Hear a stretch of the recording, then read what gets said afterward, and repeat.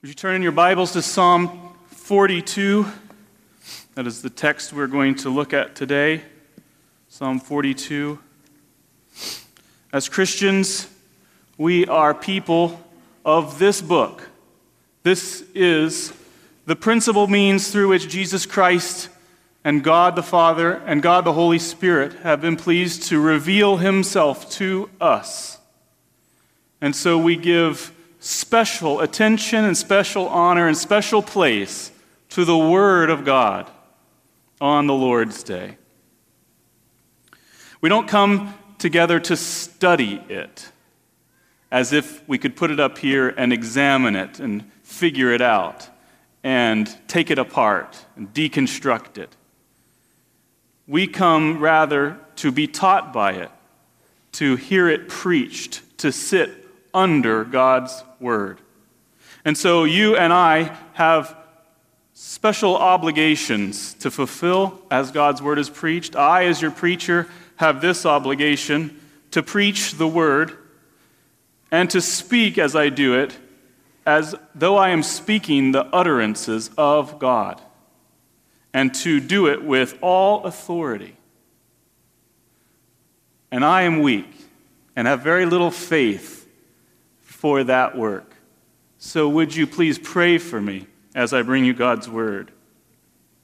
Your responsibilities this morning as listeners, as hearers of the Word, is this, as Paul commends the Thessalonian believers in this way. He says, "We constantly thank God that when you received the Word of God which you heard from us, you accepted it not as the word of men, but for what it really is, the Word of God, which also performs its work in you who believe."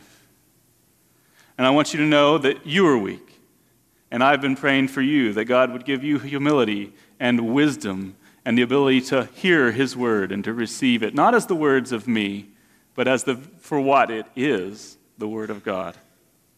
This is what John Calvin says about preaching. Every time the gospel is preached, it is as if God Himself came in person solemnly to summon us.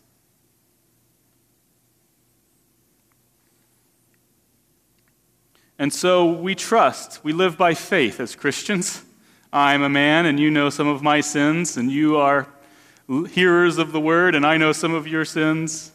And we all do this work by faith, trusting that what God has says is true, is true. Let's give our attention now, our ears, our hearts, to the Lord in His Word. Psalm 42. For the choir director, a maskil of the sons of Korah. As the deer pants for the water brooks, so my soul pants for you, O God. My soul thirsts for God, for the living God. When shall I come and appear before God?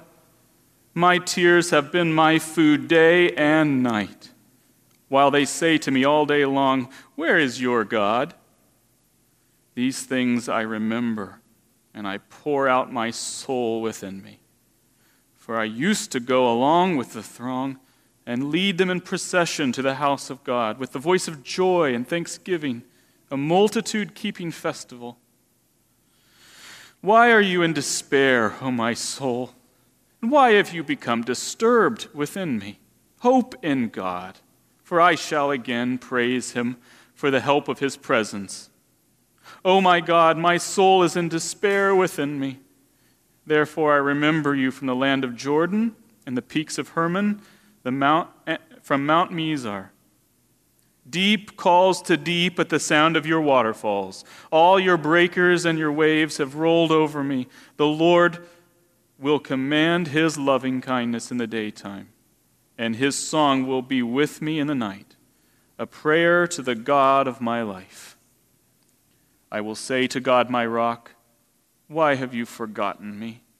Why do I go mourning because of the oppression of the enemy?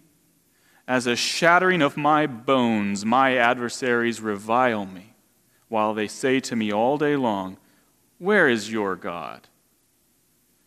Why are you in despair, O my soul? And why have you become disturbed within me?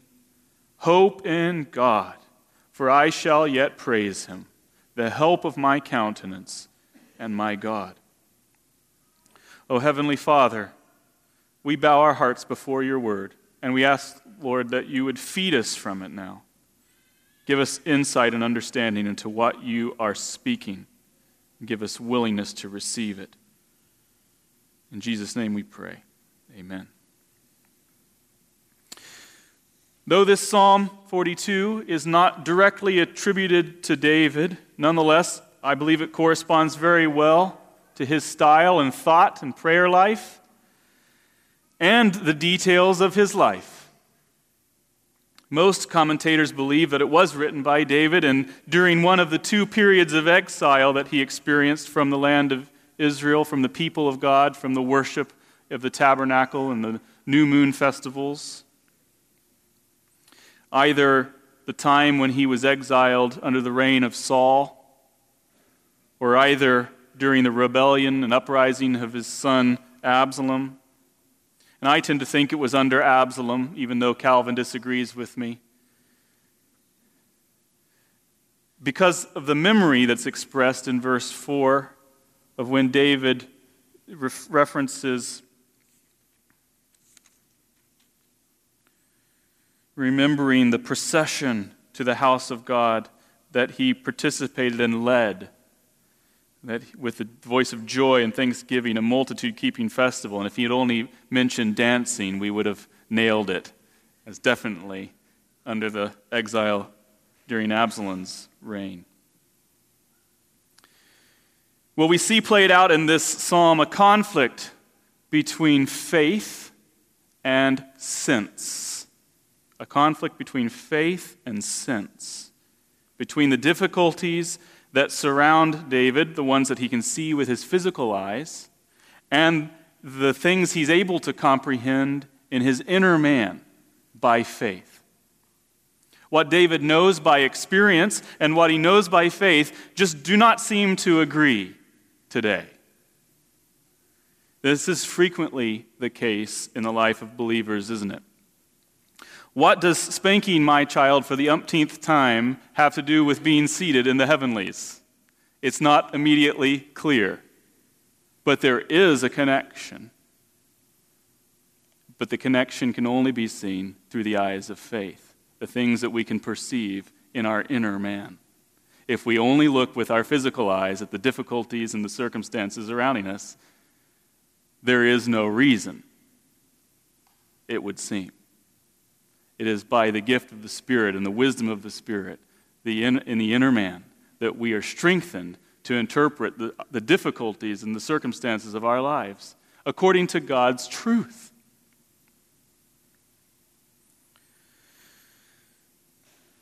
The abundant life that Christ holds out for us in His Word and that which He gives us in our day-to-day circumstances can be very difficult at times to harmonize, as anyone who's lived very long as a Christian can tell you. This is why the Christian life is called a life of faith. Perhaps you thought that in coming to believe in Jesus, life was going to be this one long and glorious being carried to the skies on flowery beds of ease, as the hymn says. And you could be excused somewhat for thinking this, because this is the bait and switch trick that modern-day evangelism has been perfecting for some decades now. Except we've got it down so well these days that we don't bait and switch. We don't switch anymore. We just bait. We continue to bait. That is all we have to offer you is bait. Rich, healthy, good-looking American, I can see that your life is really pretty good. But just think of how much better it could be with Jesus. And that's as far as we get.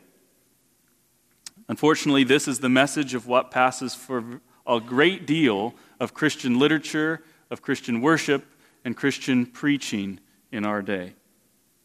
But listen to evangelism according to Jesus Christ. Here's what he said.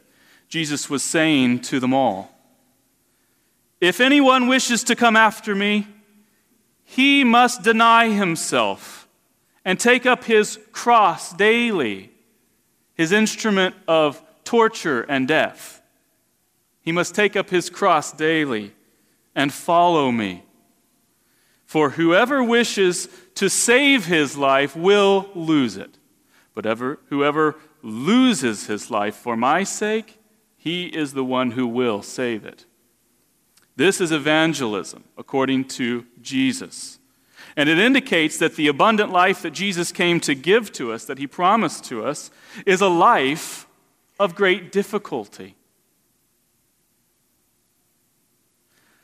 Must I be carried to the skies on flowery beds of ease, while non-Americans fight to win the prize?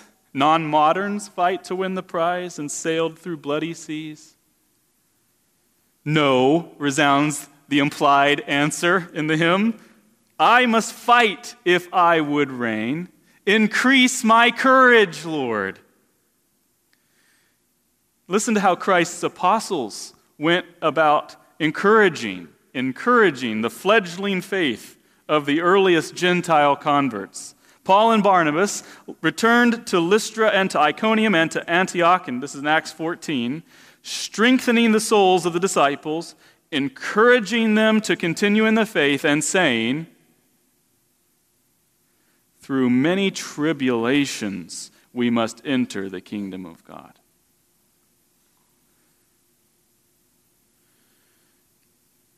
Jesus and the apostles are not greeting card evangelists. They are truth tellers. They don't sell the Christian life short. They call men to discipleship, to effort, to sorrow, for the sake of their souls.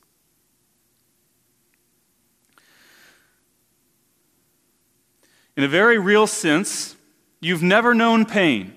You've never known suffering. You've never known temptation or conflict or weariness or sleepless nights, hunger or thirst, as we see in this psalm, until you've known these things as a Christian. Through many tribulations, we must enter the kingdom of God. Broad is the road, wide is the gate that leads to destruction, and many find it. But narrow the gate and narrow the way that leads to life, and few there be that find it. In coming to Jesus, it's very difficult to be saved. And here's why. It's because you've committed yourself to pursuing the very thing that the devil hates most: holiness. And as long as you were living according to the pattern of this world, as by nature, by birth, all of us were, calling evil good and good evil, then you're no threat to Satan, no challenge to him. Rather, you were his servant. You were his helper.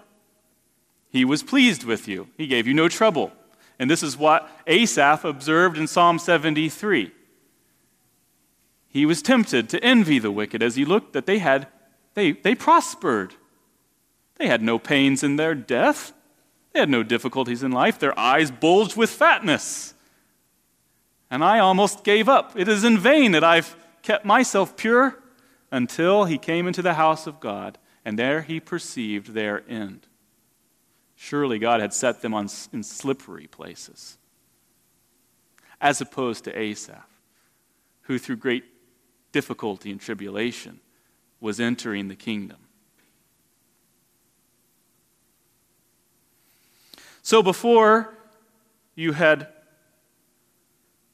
come to Jesus, you were no threat to Satan, but then when you, through Christ and through faith in him, had set yourself to being saved from this perverse generation, and to be transformed by the renewing of your mind, and to be conformed more and more each day into the image of Jesus Christ, now suddenly you register on Satan's radar screen.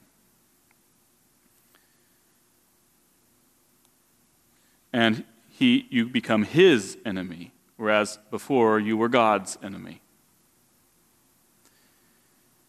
And so, as you're transferred from the kingdom of darkness into the kingdom of God's beloved Son, you're transferred from one battle line to another battle line. And you don't escape the obligation to fight. You might not have felt your obligation before, like you'll feel it as a Christian when you served Satan. You may have been oblivious to it, but you were fighting for him. There's no neutral territory in this world. But now that you're a Christian, Satan will let you know that you have become his enemy. And if you do not fight in this new battle, in this new army that you have been blessed to join, then you will be damned. If you do not fight for the Lord, you will be damned.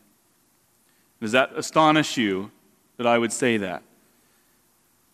Remember that it was to Christian believers that the Apostle Peter issued this warning, 1 Peter 5, 8-9. Be of sober spirit. Be on the alert.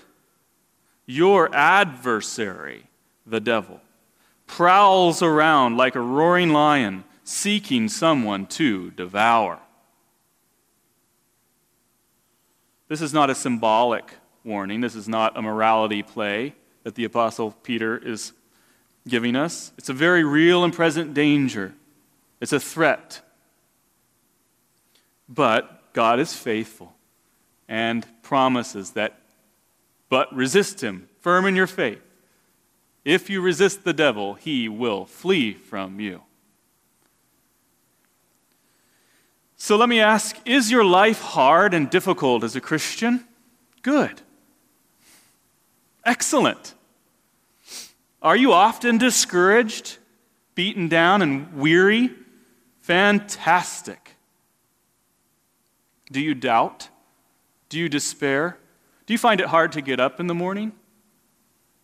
Are you now in the midst of some trial when the grace of God is all but completely obscured from your eyes?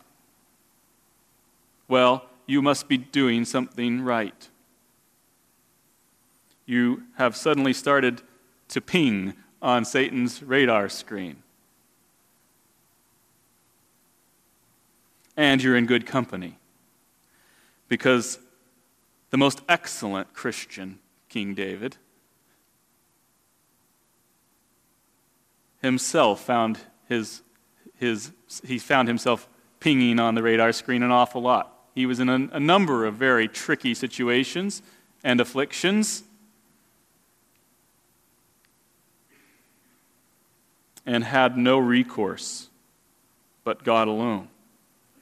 And he's left us this priceless record of how he got through one of them, by prayer. So this psalm is a very great help to those who are striving for holiness, because it shows the normalcy of the difficult and painful way of salvation. The violence of the Christian life bears out in the prayers of this godly man, the godliest of men, a man after God's own heart. And if David has valleys and dark nights of the soul, then so must the best of Christians. So let's see what we can learn from David's example. I want you to note, especially as we go through this passage, this tug of war that David's engaging in between his sense, what he sees with his eyes around him, what he's experiencing, and the faith in his inner man. Calvin says about Psalm 42 that David contended strongly against his sorrow, lest he should yield to temptation. But what we ought chiefly to observe is this, that he had experienced a strong and bitter contest before he obtained the victory over it. Psalm 42 begins with a statement of intense desire for communion with God. This is what our souls were made for. Communion with God, fellowship with Him. eating around his table, knowing him, finding our joy and satisfaction in him. This is what your soul is for. This is what God made you for. What is the chief end of man? Man's chief end is to glorify God and to enjoy him forever. God made you for communion. And Psalm 42 begins with a statement of intense desire for that communion. David's soul is parched. He thirsts after God the way a deer longs for a brook. David is in a bad way. Have you ever seen a dehydrated animal? Let's just stop and ask, be honest, who has always thought this is just the prettiest of all images? And like an, "aw, shucks, that's beautiful," kind of moment in the Psalms. The safest possible thing that David could pray. Like a beautiful doe coming to the gentle pond in the cool of the morning and the glow of the evening. Like Thomas Kincaid would paint it. Not a buck, a doe. Gently lapping at the water. Everything right in the world. Have you ever seen a dehydrated animal? Well, if you want to be really grossed out, you can find one or two on YouTube. I grew up on a farm, and I've hunted deer, and I've seen both. And it is a pathetic and disgusting and sad thing to see. I've seen small calves dehydrated that have been birthed and not found for a long time, abandoned by their mothers, that their legs are stiff. They're laying on their side like this, just awkward and stiff, their eyes bulging, moaning in extreme agony.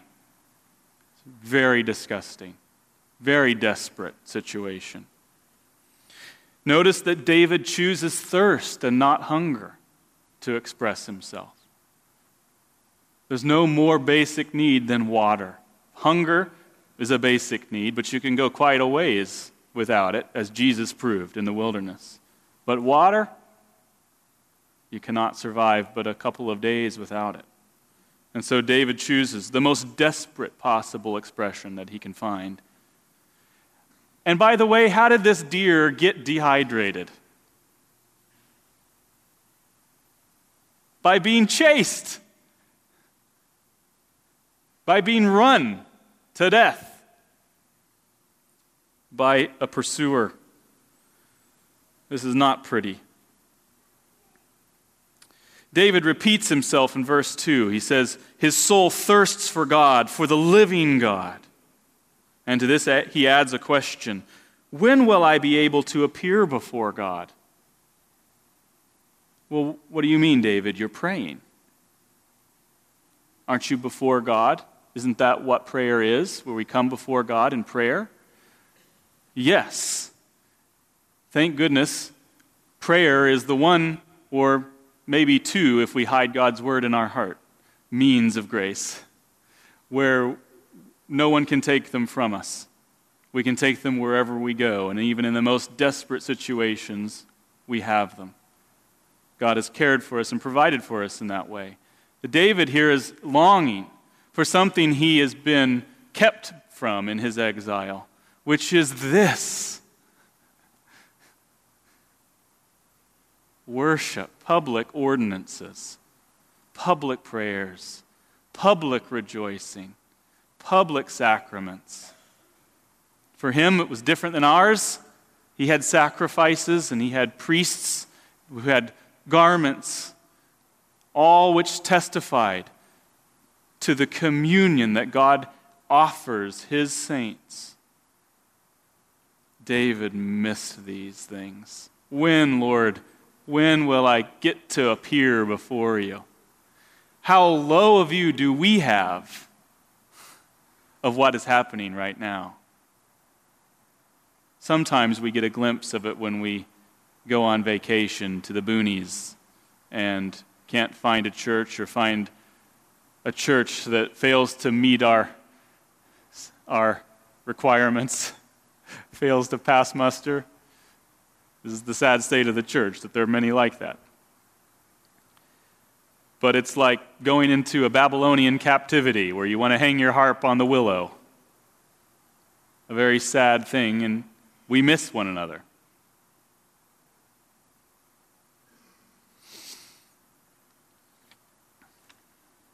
David is longing for public worship. He's been cut off from fellowship with God's people and from most of the means of grace, the ordinances of God's worship. And so he's distraught about being kept away from God's house. He's so distraught that he's not even able to eat. He says his tears have been his only food for some days. Have we shed tears when we've missed a Sunday? We have a very low view, and David a very high view of God's public ordinances. David's adversaries know how to taunt him in the way that really gets to him and really hurts. They say, "David, where is your God?" And this gets to David because he's been wondering this very thing himself. He admits later on in the psalm, "Why have you forsaken me?" he asks the Lord. And in response, David thinks back to times when he was able to rejoice with God's people in God's house. And all he has now are the memories of them, which are bittersweet. Memories of past joys. And they are helpful to us, and David seems to be on the upswing as he thinks of them. Because next he says, in the valiant attempt to fight against discouragement, he chides himself with these words in verse 5. "Why are you in despair, O my soul, and why have you become disturbed within me? Hope in God, for I shall again praise him. God is faithful. He will not let me die in the wilderness. He desires for me to have fellowship and communion with him and his saints. He'll be faithful. Why are you in despair, O my soul?" But this initial rebuke does not take. Immediately, David returns to his problems, which is that he is despairing. Again, he says in verse 6, "My soul is in despair within me." So he tries one more time. This time he recalls to mind God's goodness to the nation of Israel in the past. Things he's read about, heard about, perhaps seen himself. Great works of God in the land. Great victories won for God's people against the enemies. But though David remembers great deliverances of the past, and that's a very good thing for us to do when we're discouraged, it occurred to me this week that all of those things David had thought about are victories that God won for us. We are Abraham's descendants. So what's stopping you from taking delight, as we have done this morning already in Psalm 77 that we sang, "Holy in your ways"? We were taking delight in God drowning the Egyptians for us. That was our victory. Isn't that a great thought? Get a hold of the Old Testament and think about it. It's yours. God's victory for you.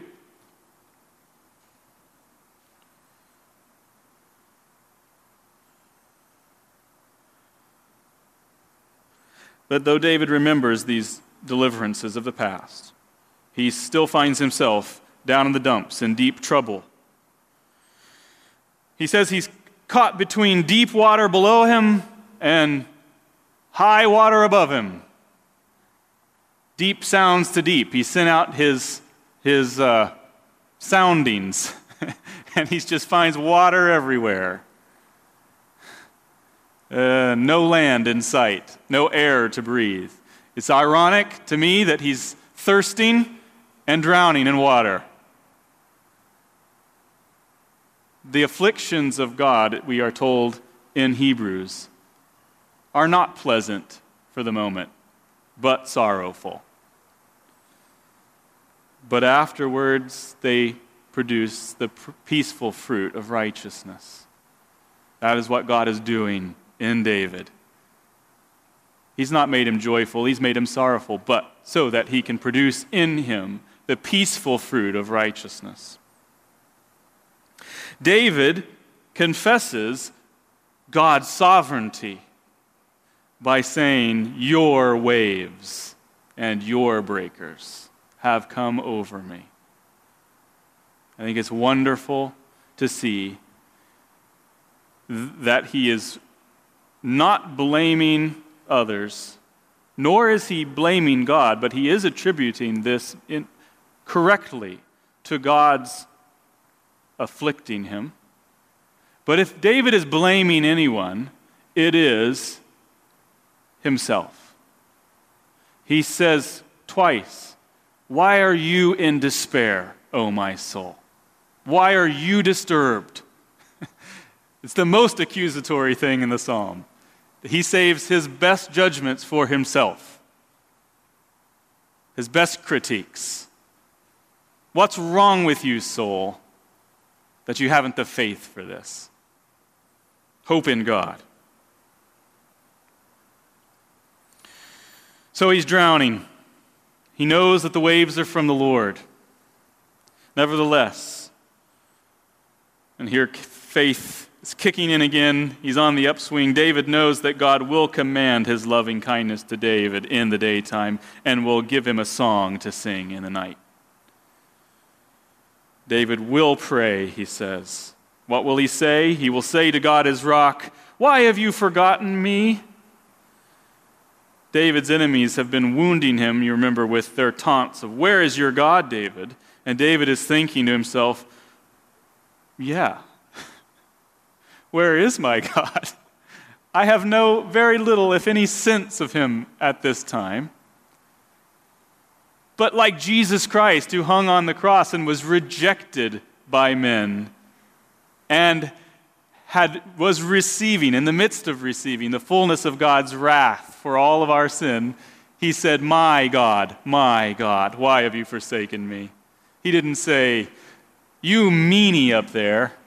He owned him as his father. "Why have you forsaken me?" He's praying to God as he says these words. This is not bitterness, but rather an appropriate prayer in the midst of trial. So David lastly chides himself one more time, and with the same words as last time. "Why are you in despair, O my soul? Hope in God, for I shall yet praise him, the help of my countenance and my God." And now this chiding, this last one, has worked. David has stilled and quieted his soul. He's now like a weaned child that rests against its mother. The prayer is ended, and this battle is won. So what can we learn from this prayer? What's in it for us? Well, number one, you heard me joke about the image of the deer. This is, I'm afraid, a bad habit that we have with Scripture as modern Americans. We have sentimentalized God's Word. Sentiment is like an emotional idealism. We've painted an airbrush picture. We think that God is duty-bound to make us at all times to feel comfortable and happy. And so when there are things that make us uncomfortable and unhappy in God's Word, we are very good at ignoring them, but maybe especially at putting a lot of makeup on them so that they're unrecognizable. We have these ways of making Scripture sound like greeting cards when the opposite is the truth.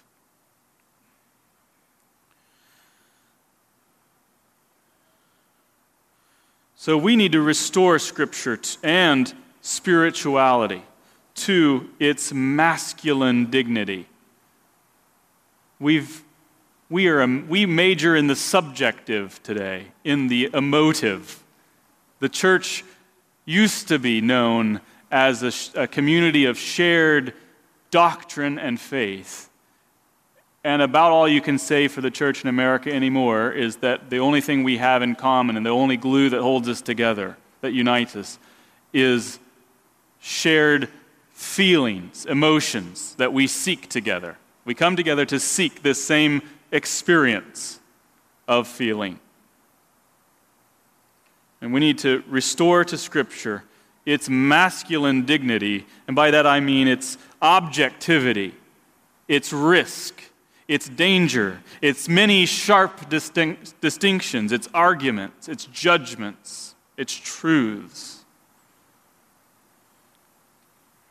And if we don't, brothers and sisters, we fall prey to Satan when our only defense against him is a kind of cloud of feeling that we scatter before ourselves or work up. Pastor Baker is fond of telling us, I've never heard it quite put this way, but this is the way it was reported to me this last week. Don't let yourself tell you the truth. Tell the truth to yourself. Is that right, Stephen? That's how I thought it was pretty good. Close enough. We need to reclaim the truth of Scripture. And we need to preach it to ourselves, as we see David doing here in this psalm. The principal offensive weapon that God has given us is the sword of the Spirit. And if we dull that sword with our sentiments every opportunity, we're useless in fighting against our enemy. How else would Jesus have defeated Satan during his 40 days in the wilderness and the 3 temptations if he had not wielded the sharp sword of the Spirit? But as we give back to the Bible and to spirituality this masculine dignity, this sharp edge, we must be careful not to overreact against emotionalism into rationalism. We are not disembodied brains. We are men. We are men. Jesus was a man.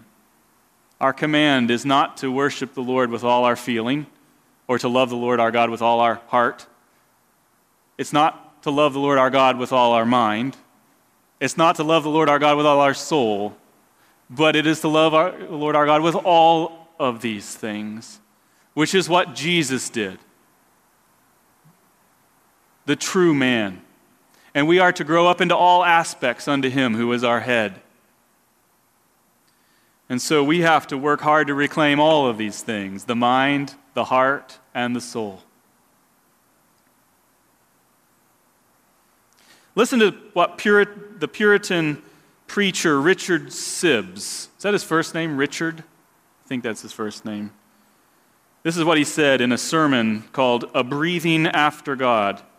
He said that our souls are for union and communion with God in his ordinances, to grow in nearer communion with God by his Spirit, to have more knowledge and affection, to have more knowledge and feeling, more love and joy and delight in the best things daily. Our souls are for these things that will make us gracious here and glorious forever after in heaven. If you'd like a good Lord's Day afternoon read, find Jonathan Edwards' sermon, Heaven, a World of Love.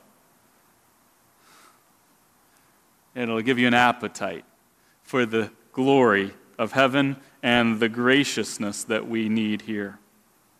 God is not glorified by disembodied brains. He wants our brains attached to our hearts, attached to our bodies, attached to our souls, serving him fully.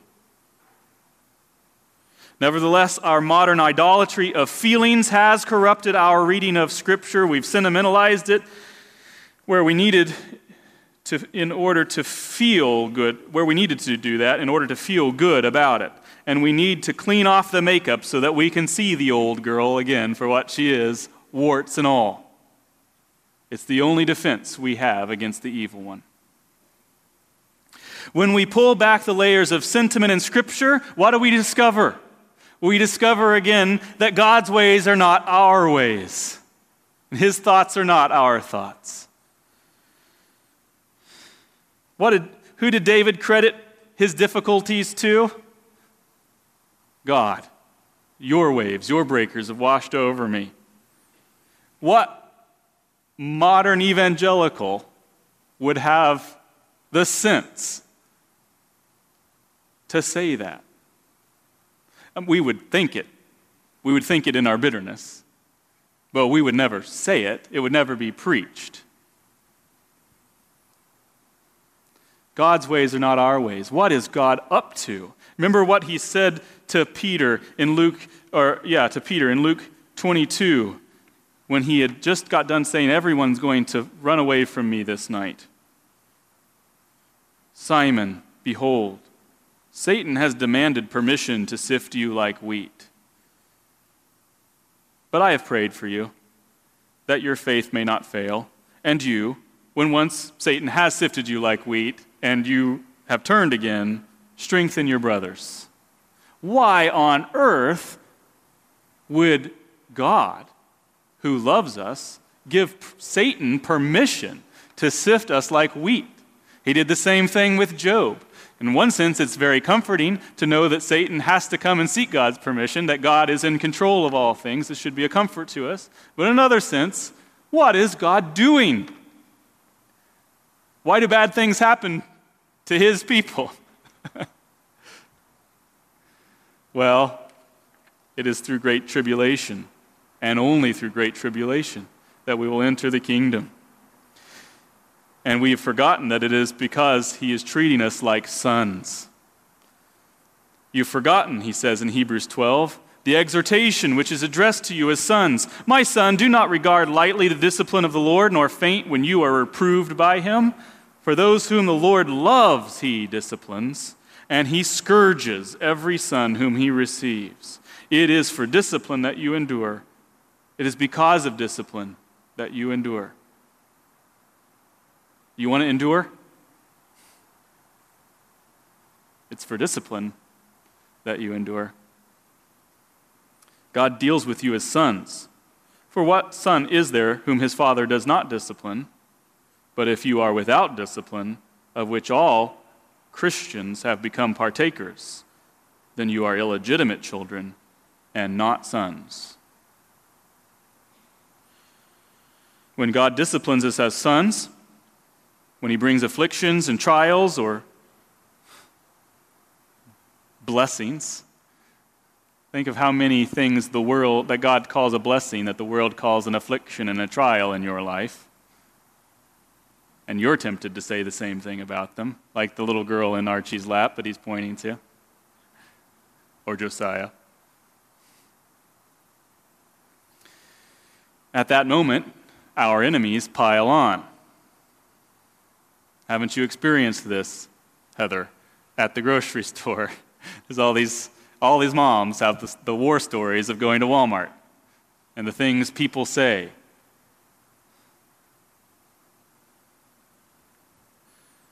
Often it's other Christians who heap it on at those moments.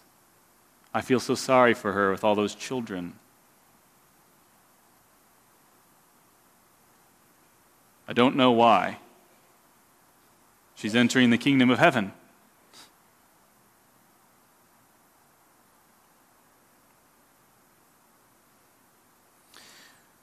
When you're tempted by God's enemies to give up and to be discouraged, do what David did. Preach to yourself. Preach to yourself. Soul, what is wrong with you? Why are you in despair? Hope in God. I will again praise him. These are momentary light afflictions.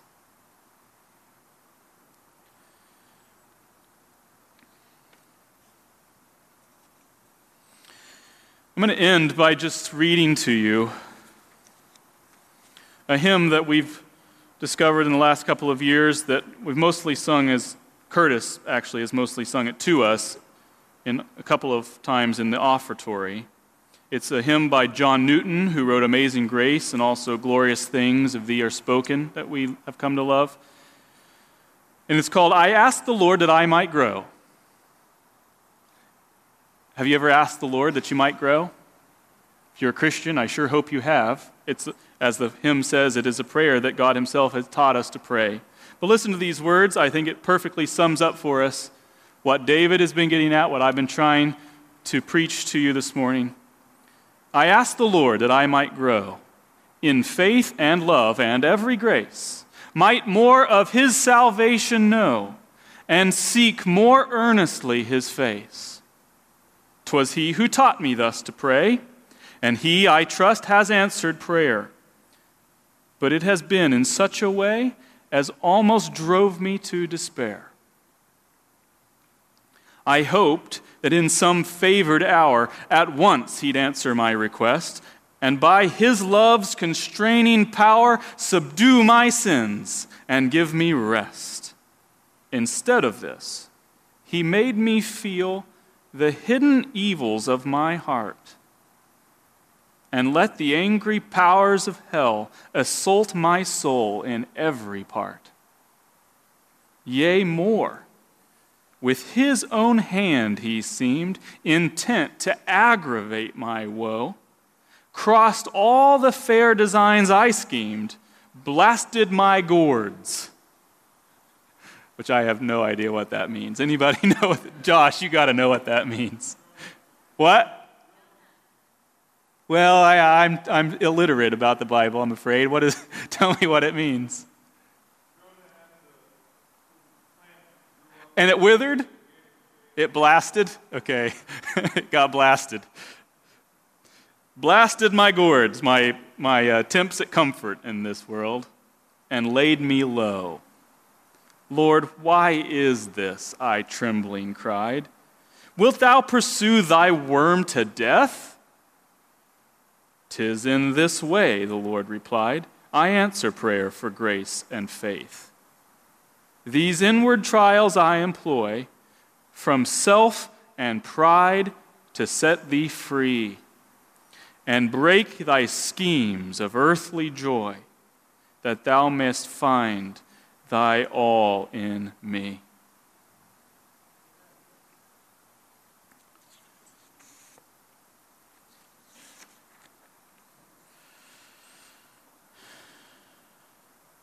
Do not regard lightly, my son, the discipline of the Lord, nor faint when you are reproved by him. For those whom the Lord loves, he disciplines, and he scourges every son whom he receives. And amen. Father, we ask for your help to have faith, to pour out our souls before you when we experience difficulties and pains and sorrows,